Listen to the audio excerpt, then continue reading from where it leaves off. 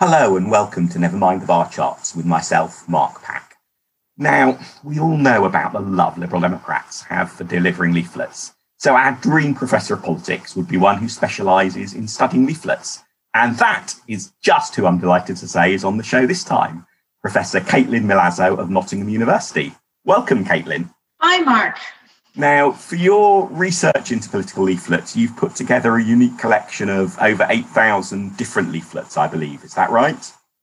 Actually, now we're up to over 9,000. So we have reached 9,287 leaflets in our collection. So spanning 4 general elections, 4 elections to the devolved parliaments. So a range, basically 10 years of British campaigns. And those leaflets come from volunteers uploading and providing copies of leaflets to your research archive, is that right? Because I feel there is a request to Lib Dems to supply copies of leaflets coming along in a moment.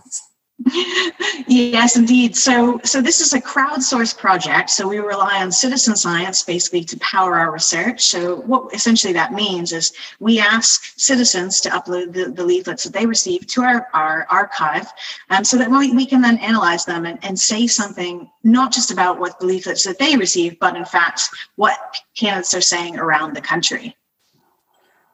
Do you have any sense of how representative, therefore, that archive is? I can imagine it might be skewed particularly towards leaflets in maybe from more affluent areas, that possibly people in more affluent areas are more likely to take the time and have the things like the technical equipment and be on the internet and so on to be able to submit leaflets to the archive. Yeah, so with any project that relies on volunteers, there's always going to be some measure of what we might call bias in political science. So certain types of individuals are more likely to be interested in uploading leaflets in the first place, as well as being interested in politics. And so this is one of the things that we've looked at as a part of our research, because what we want to be able to do is to say something about politics more generally. And to do that, we have to understand the limits of the sample of leaflets that we have and what that can tell us about politics. So we've looked at a range of different things, including what you've mentioned. So relationships between, say, access to internet, because we know that internet speeds vary in different parts of the country, though internet is obviously widely available at this stage. And so we do find evidence that we're more likely to have leaflets from places where you're more likely to have high-speed internet. We're more likely to have leaflets from urban areas. There's more density of leaflets perhaps given out, say, in the far reaches of Scotland, where perhaps maybe fewer leaflets are received. But all that being said, what we have looked at the same time is data that we have about the types of campaigns that parties and candidates run. So we know lots about how much candidates spend on things like election leaflets. And we have lots of really good data from voters about which parties they receive leaflets from. So what we're able to do is we're able to take all of that data and we're able to compare it to the number of leaflets that we have for different constituencies within our sample. And what we find is that while we may not have a representative sample, we have more leaflets from constituencies where candidates spend more on leaflets in the first place, and where more voters report that they received a leaflet from a given party, right? So broadly speaking, well, we wouldn't say we have a representative sample. It aligns very nicely to patterns of candidate behavior and party behavior in terms of spending and dissemination of election leaflets. Well, I'll definitely include in the show notes the link to the upload page on your project website. So hopefully that 9,287 number can go up thanks to listeners. What have you found then from looking at all of these leaflets? I mean, I've got just on the shelves to the left of me as we're recording this, huge numbers of political leaflets going back over decades. And I find it just fascinating, the patterns you can see about essentially changes in politics. And, we love to joke about how Lib Dems like pointing at potholes, but you can see, particularly through the 1970s, the rise of potholes as an appropriate thing to feature in a political leaflet, initially with the Liberals, then spreading to the SDP in the Alliance years, and then much more broadly. And these days, if you look at a leaflet featuring a pothole, it could be from any party. It's probably more likely still to be a Lib Dem leaflet, but in the way that if you were to show me a 1970s leaflet and redact various bits and it had a pothole on, I would guess Liberal Party with probably quite a lot more confidence than I would now. But that's obviously much longer historical trends. What have you found from looking over the last decade that's of interest? It's hard to pick. There's so many interesting things to find. I mean, there's a number of different kind of threads of research that we followed, not just looking within elections, but over time. One of the aspects of campaigning that we've been particularly interested in is how parties and candidates talk about their opponents, right? So what we would call negativity, because generally when you talk about your opponent, you don't say nice things, though it does happen in very small number of occasions. So we've looked at that, and there's a general impression, I think, in politics that it's become more negative. And one of the interesting things that we find in our research is that isn't really the case. Some parties are more likely to talk about their opponents than others, and that's largely been true since our data analysis began, so in 2010. So in general, the Lib Dems, Labour, and Conservatives are much more likely to talk about each other, mostly, whereas other parties, UKIP, the Greens, tend to be less likely to mention their opponents. But in general, those levels of negativity haven't changed, right? So campaigns haven't, in terms of the leaflets, become more negative over time. But what you do see is the nature of that negativity is changing, right? So there's lots of different ways that you can talk about your opponent. You could, for example, say, criticize a policy opinion that they have, so this party would like to take money away from the NHS, something like that. Alternatively, you could criticize their opponent, or you could criticize the opposing candidate themselves. Now, talking about an opposing candidate is actually the least likely type of negativity that we see in this country, though obviously in the US, it's very common to spend lots of time saying nasty things about your opponent. But here it's quite rare. But one of the interesting things that we find is that particular type of negativity has really decreased over time. So in 2010, lots of candidates were not only willing to criticize other candidates, they were willing to do it by name. And now, sometimes, very rarely, you'll see them criticizing, say, my Labour opponent, something of that nature, but very rarely will they ever mention the opposing candidate's name. So we do see changes in how they talk about their opponents, but there are other types of negativity that are on the rise. So, for example, we are much more like... Just before we come on to those types that are on the rise, I guess one question that prompts in my mind is that, do you think, a change in sort of tactics of negativity, as in people are being as willing to attack their opponent that have decided that tactically it works better not to name them? Or is it that there's a genuine move away from attacking your opponent, whether you name them or not? It's difficult to say. I mean, one of the projects that I had done was looking at how people view different types of negativity, right? So these different types of negative appeals that you might make, talking about a leader, an issue, candidate. And one of the things that we found is that people are more likely to think that talking about your opponent is negative than any other types of what we would define as negativity. So they actually don't think it's that problematic to, say, criticize an opponent's policy views. But once you start talking about someone personally, either a leader or a candidate, it becomes a bit more... It becomes into more what most people would think of as kind of talking negative. And so there's lots of research within political science that suggests that talking negative about your opponent, while it can work, it can also backfire. So there's some risk to candidates. So I think you're correct, quite right to say that maybe they think it's just really not worth it. It's not worth the risk, and it's unlikely that they are going to be able to reveal something that's so fundamental that would cause someone, to switch parties about a specific candidate. I mean, that's just my view, but it is definitely viewed to be more negative than other types of negativity. Yeah, well, that's interesting. So in a way, that's quite a promising trend. That cynics, at least about politics, are maybe slightly over egging the pudding if things are not getting more negative. But you were going to go on to talk about some of the conclusions you've drawn from it.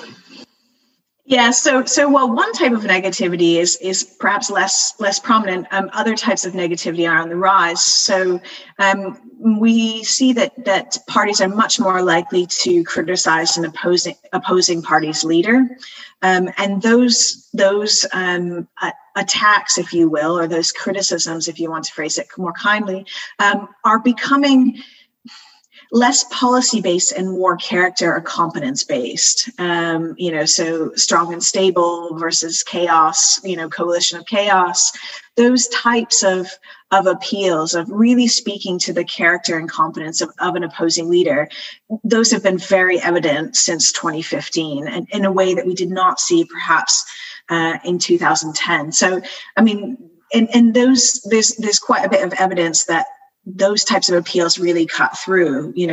These are really playing up on beliefs that the public had to say about Ed Miliband's competence as a leader, and really pushing on that kind of door in terms of the public's mindset. So I think we see, while the overall level of negativity in leaflets at least isn't higher, there are increasing uses of certain types of appeals, and it's my view that there is evidence that those appeals do cut through. And I guess there's an important value judgment about whether criticising leaders for their personal characteristics is a good or a bad thing. And again, I think the natural framing is for people to think that that's somehow wrong and that that's a bad part of politics. But I'm always reminded of a point that Charles Kennedy made about the 2001 general election and the subsequent parliament, that the issues that were the big issues during that election campaign bore very little relevance to what were then the big political issues in the subsequent parliament.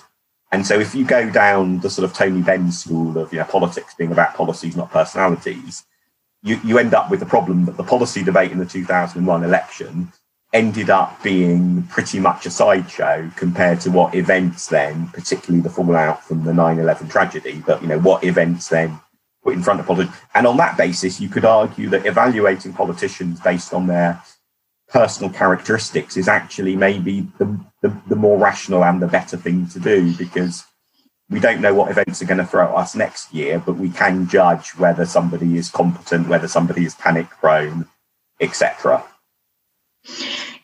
Yes, I think in a perfect world, we would assume that all voters are fully informed about policy and they weigh their options and they understand the implications of all of the variety of issues that are on the table. But the reality is, we know that most voters have lots of things on their mind: children, jobs, and in fact, most people devote relatively little attention to politics. If you imagine that you said someone spent 5 hours a week thinking about politics, actually, that would be a huge amount of investment. So in terms of what that can then mean is because policy is difficult, other different types of what we would call heuristics or decision-making tools are easier.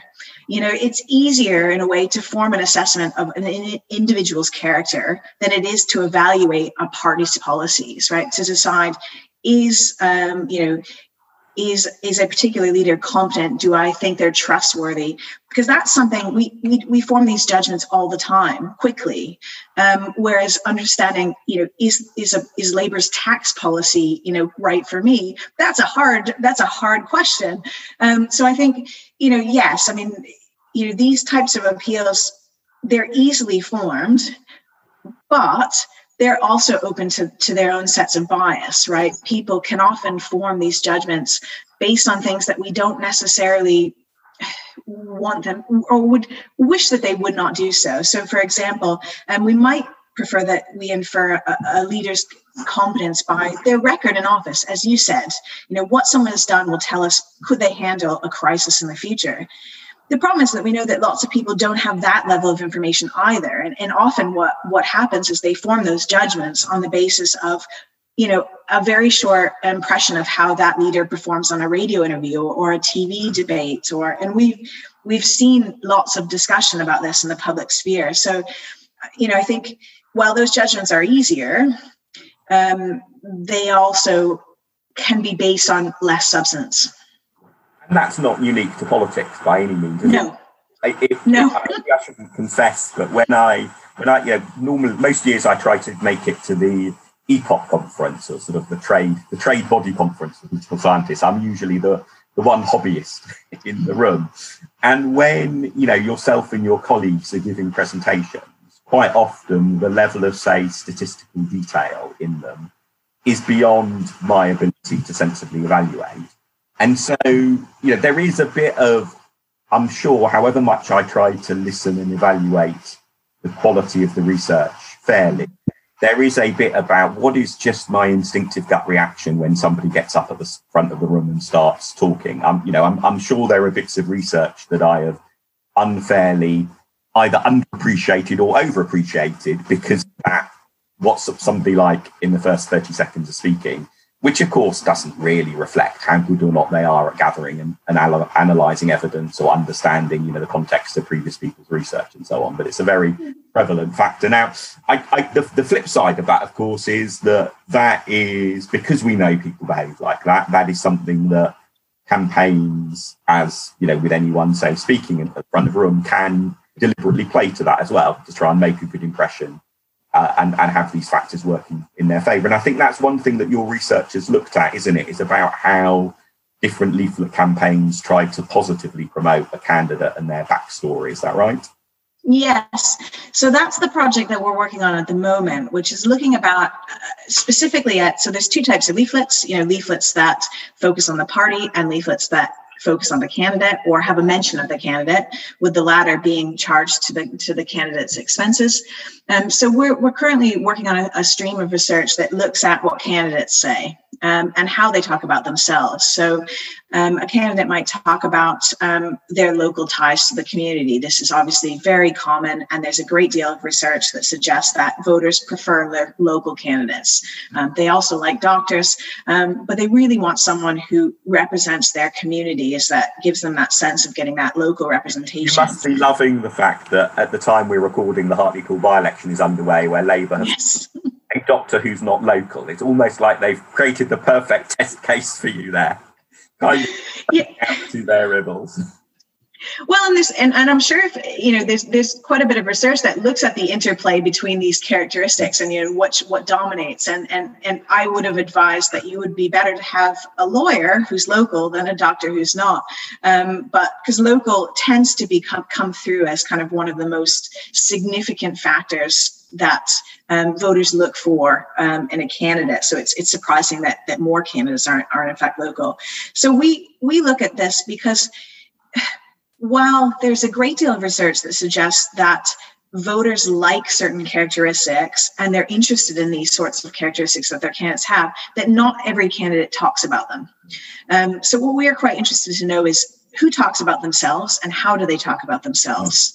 And we look at two types of traits. So we look at the extent to which they emphasize their ties to the local community. This could be they live there, their children go to local schools, they work at a local business, or the extent to which they talk about their own personal attributes. So someone might speak about their previous experience as a local councillor, which is designed to give a voter the impression that they have the ability to engage in competent representation.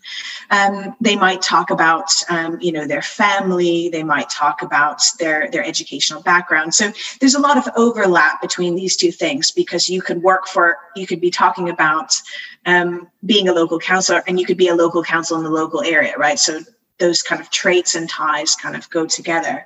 And so we find actually lots of really interesting things, because one of the things I find most fascinating is, while we know that voters value certain types of traits, actually most candidates don't mention anything.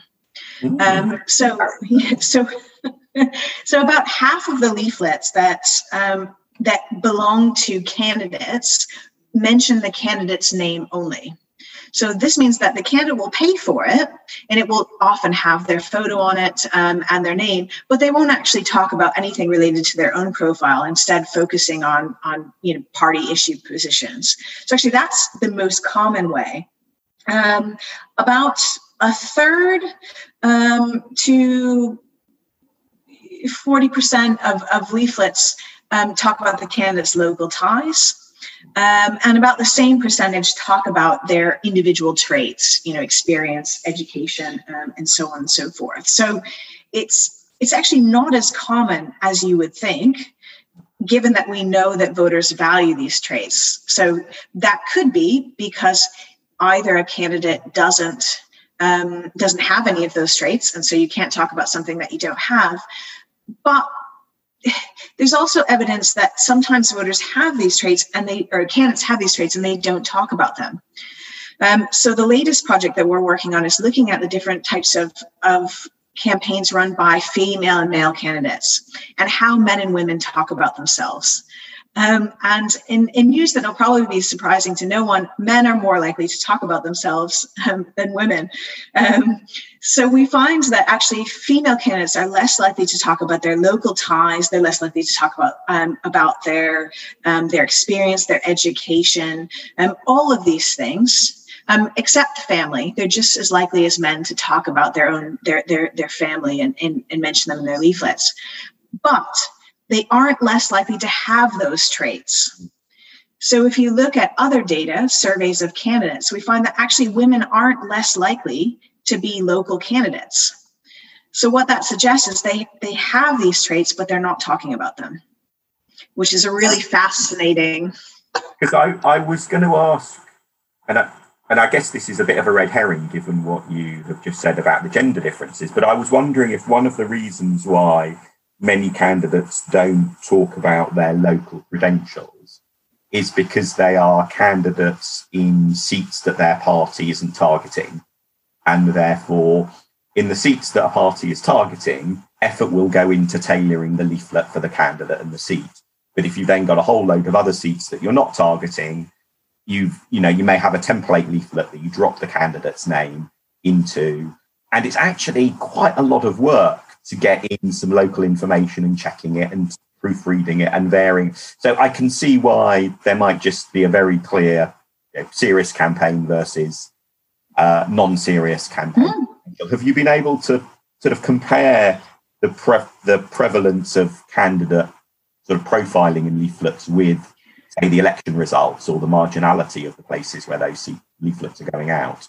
So I think there are lots of really interesting differences. And I think for some parties, they do choose to follow exactly the strategy that you mentioned, and that they will spend a great deal more time talking about a candidate's characteristics in, say, a marginal seat. And that may be because it's more likely to make a difference, but also because they are more likely to choose a candidate who's going to appeal to voters in those seats, right? So choosing a candidate who's a doctor or lives locally is much more likely to happen when, say, for example, that's a marginal seat, whereas, you're less likely to use your good candidates in seats that you're not going to win. Yeah. But there's also other, that's not true of all parties. I mean, for example, the Green Party is relatively consistent in how they behave in their leaflets. And one might argue that's because they're never in real contention for a seat. But regardless of whether they're 40 points behind or 20 points behind, they're still much more likely to talk about their personal attributes and their experience and ties to the community. So, I mean, there's lots of different interplays of factors here with some party-specific factors rolled in. Yeah. So if that's the candidate side of things, there's obviously lots of other elements that can go into leaflets as well. Is there anything else you've sort of spotted in terms of any major trends or the absence of trends, going back to your point about how negativity isn't overall particularly increasing? So one of the really interesting things that I have always been fascinated is how candidates include their party in leaflets. So I became quite interested in this in following the 2015 general election, when I realized that actually there was a huge amount of variation in the extent to which candidates were willing to include, say, for example, a photo of them with their leader. And so we've been analyzing this over time, and as you would expect, candidates are very strategic. Now, you could say, for example, look, they've got finite space and they need to decide, a picture with a leader takes off words that they might be able to use to raise their own profile. But it's not just about that. And in fact, as we might imagine, candidates are very strategic, and when their leader is perceived to be popular, they're much more likely to include them. So we often see, for example, in the 2019 general election, Lib Dems, lots of leader photos. We did not see so many photos of Jeremy Corbyn, who has in fact been one of the least likely to be photographed leaders in the entire sample that we've analyzed. So. And it goes even a step further, that we find evidence that where the leader is perceived to be popular, unpopular locally, that also affects their desire to put a picture with their leader in. So obviously some leaders are more popular in some areas versus others, and we do see that variation. So I find it as just a really fascinating aspect of kind of the choices that candidates make. And it kind of really flies in the face of this idea that leaflets are just carbon copies of things that are sent out by parties, and candidates just, send out the same thing everywhere. Actually, they do a lot of tailoring, and they're incredibly strategic about what they include. And what surprised you most then, looking through all of these leaflets? What surprised me? Well, that's so difficult. I think I've hit a lot of those points today. I mean, there's some things that we find that confirm what we know. I mean, I was not terribly surprised to see that Ed Miliband or Jeremy Corbyn didn't feature very heavily in election leaflets. So some of that stuff is, it's what we would expect, but it's still really important that it's still a question that needs to be answered, and it's an empirical question that scholars should consider. I find the issues around gender to be quite interesting, especially given the evidence that women are not necessarily less likely to have characteristics that make them high quality candidates. So I think that's particularly fascinating, because we need to understand, why female candidates don't choose to put these attributes forward, because that may have influences down the line, right? If they're less likely to talk about their strengths, well, then perhaps they're putting forward a less compelling case than their male counterparts. So I think for me, those types of judgments, which don't necessarily become immediately obvious, I find that quite fascinating. It would be fascinating to see how MPs' maiden speeches in Parliament match up with that, whether there's a similar gender divide over the extent to which people talk about themselves. And there is always, there's quite a strong convention, isn't there, with maiden speeches in Parliament, that they're about the constituency and about saying some nice words about your predecessor, even if they were from a different party. But nonetheless, there's quite a lot of scope within that traditional structure of a maiden speech to really talk up your local links with a constituency or not. So I guess it will be one day, hopefully you will have a research student who will take that on as their own little angle, because I think, my much more qualitative impression is that there are some significant divides, not just over gender, but that you get around different candidates from different ethnicities about the extent to which they feel there is real value in talking about, what they have personally done in the past, but also that there's a divide over what they consider to be relevant. So you see this, I think, particularly in internal Lib Dem elections, where people are, by the nature of that sort of contest, having to talk much more about themselves, because you've not got the same levels of policy difference that you have in public elections. But there's a difference, therefore, between people who say, vote for me, I'm wonderful because of all of these previous posts that I've held, versus vote for me, I'm wonderful because of all these previous things that I've done. And there's an interesting distinction there, which again, it'll be, I don't know if you've looked at that in public leaflets, whether there are any patterns as to how people choose to talk about themselves. No, we haven't looked at that yet, but I think that, as you rightly point out, there's an additional entire body of research after this, to really look at, to really marry up, what they say when they want to get elected and what they say after they're elected. And that's the next part of the representational chain, if you will.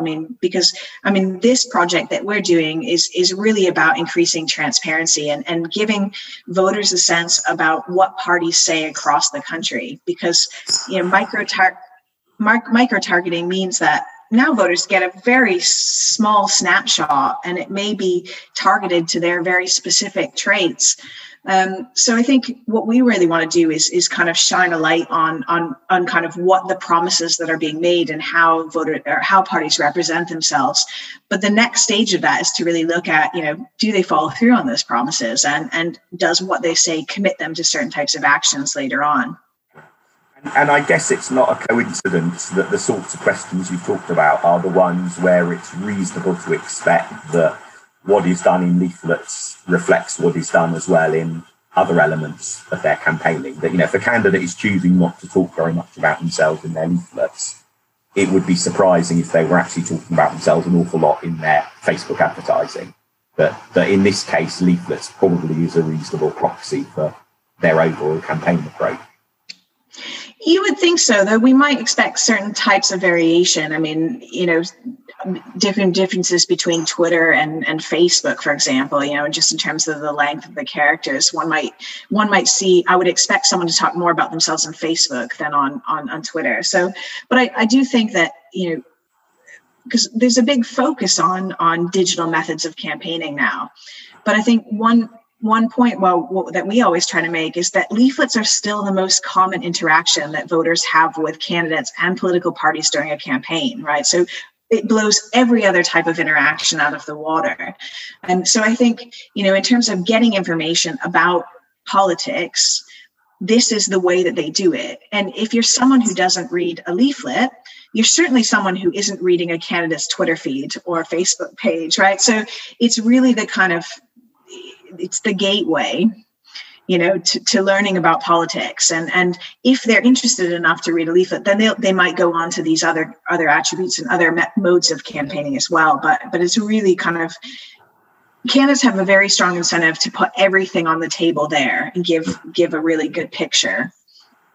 Yeah, and it's a point that your former colleague at Nottingham, Phil Cowley, has often made as well, isn't it? That he particularly has made it about direct mail rather than leaflets, but that when he has interviewed people in party campaign HQs as part of the various books he's written on general elections and so on, one of the major activities that parties put a huge amount of money into is direct mail, and one of the activities that gets almost completely ignored in most political science research into elections and how voters behave and so on is direct mail. And and in that sense, I think, the work that you're doing into leaflets is filling a really important gap in that understanding. Because, I guess there will be some voters who say live behind intercoms in a gated community without a communal letterbox, etc., who it may well be that parties' digital campaigns are the only thing that really reach them, or possibly posted direct mail, but the leaflets don't. But as you say, broadly speaking, the most information voters are going to get about most of the candidates up for election in this May's mammoth round of elections, for example, is going to be what's put on piece of paper through their letterbox, unless somebody's in the exceptional case of saying being a constituent with a party leader as one of the candidates on the ballot paper, where they may actually pick up rather more through the media. But for almost all voters and almost all candidates, leaflets are the dominant thing. So I'm sure you have many decades of more research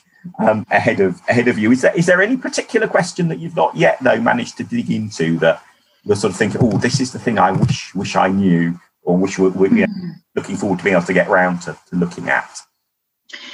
Well, in terms of where do we hope to go? One of the things that we would like to look at is something that you mentioned earlier, is to look at not just gender differences, but how race and ethnicity plays out in different types of campaigns. Because this actually at an EPOP conference 2 years ago, we had some excellent feedback from a member of the Labour Party on one of our projects, and thinking about how candidates talk about themselves. And he made a really good point about candidates contesting in areas that are minority seats, and how that may vary, and how what they talk about might vary as the diversity of a seat increases, right? So it's not just, because we wouldn't wish to assume that all people who share similar views. Actually, many of these seats can be lots of different groups with different backgrounds, religions, motivations, and so on and so forth. So really thinking about how we might understand how candidates talk about themselves in those seats, right? And how parties respond to pressures in that area. We're also really quite interested in thinking about what happens next, right? So how we can triangulate what we know about what they say during the campaign to what they do afterwards, and can we create a mechanism for allowing voters to understand whether candidates have kept their promises, because that would be a really nice aspect of transparency that is kind of really missing. And all of these things are challenging, because while leaflets are the kind of the most fundamental way that voters engage with political elites during a campaign, they're also the most difficult to gather data on, because Twitter, Facebook, all of that you can download. You can have everything that a candidate's ever said on Twitter, for better or worse. Leaflets are much more difficult, right? So a lot of what we're going to be working on over the coming years is thinking about how we can expand that data set, right, to get a wider range of elections. So right now we're focusing on the elections to the Welsh and Scottish parliaments, how we can expand prior to 2010. So there are lots of repositories of hard copy leaflets all over the country, Bristol, Strathclyde. Can we bring those in so we can really get to the question that you posed at the very beginning, which was, how have campaigns changed over time? We can answer that question for 10 years, but obviously there's a much longer time horizon that is begging to be explored. When my leaflet collection exceeds my shelf capacity, I know now what I need to do with the leaflets, clearly. You've mentioned other research that's been done and how your work sits alongside that. So if anyone listening to this is just keen to know a bit more about political leaflets and some of the wider issues about local candidates and so on that you've mentioned, is there anything in particular you would recommend people look at or read if they'd like to find out more? Oh, it's hard. There's so much excellent work done in this area. In terms of work on election leaflets per se, there actually isn't a great deal in this country, which is why we've been kind of pushing at that particular gap. There is a really excellent piece by Mark Shepherd, who's at the University of Strathclyde, that looks at the types of messages that were used in elections in Scotland, and there's some work by Justin Fisher, which looked at the 2005 election and beginning to think about what themes that we might understand about elections. But there's a whole body of literature for those interested in understanding about what types of candidates get elected and why we might, how we might understand why they should talk about what they talk about. So you've already mentioned my former colleague, Phil Cowley, who has a lot of excellent work in this area. He has done some really great work with Rosie Campbell at King's College London, looking at gender and occupation and how these factors interplay and what types of characteristics that voters want and voters value. But again, there's lots of research now looking at using really cool techniques to understand how voters value certain traits and how those traits interplay with each other. And we can learn lots from marketing research. which in marketing they use very similar tools to understand what sorts of appeals might resonate with a prospective purchaser of a product. So using lots of really cool tools, that we get from other disciplines that allow us to shed really unique light into what voters value. Phil and Rosie have done some fantastic research where they put together a fake biog of and ask people if they're going to be more or less likely to vote for them.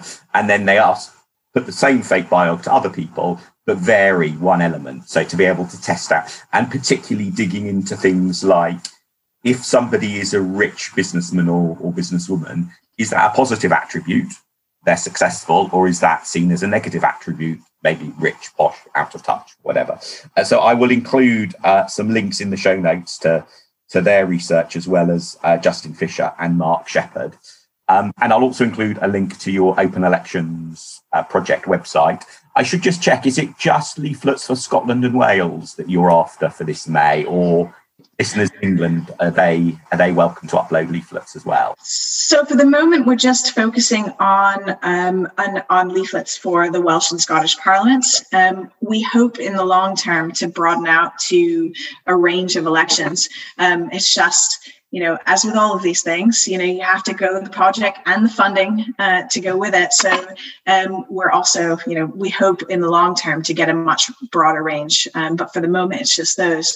But one thing I also wanted to point out about the website is, for those interested, you can also help us code leaflets.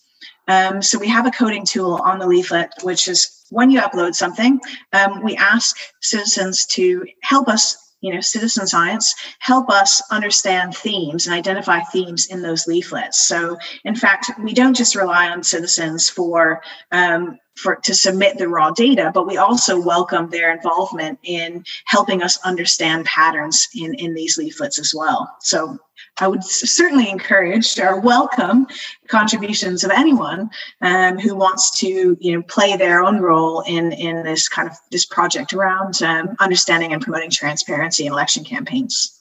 Brilliant. That sounds like the perfect way to while away a Sunday afternoon, browsing through leaflets and helping code them up for the purpose of political science research. So thank you so much for your time, Caitlin. Listeners can find Caitlin on Twitter at Caitlin Milazzo, which is MILAZZO, myself at Mark Pack, and this podcast at Bar Chart Podcast. Look out in the show notes for follow-up links to what we've discussed, including that project website with the upload and coding leaflet links. And if you like listening, please do tell others about the podcast and give it a quick rating or review in your favourite podcast app. Thank you very much for listening.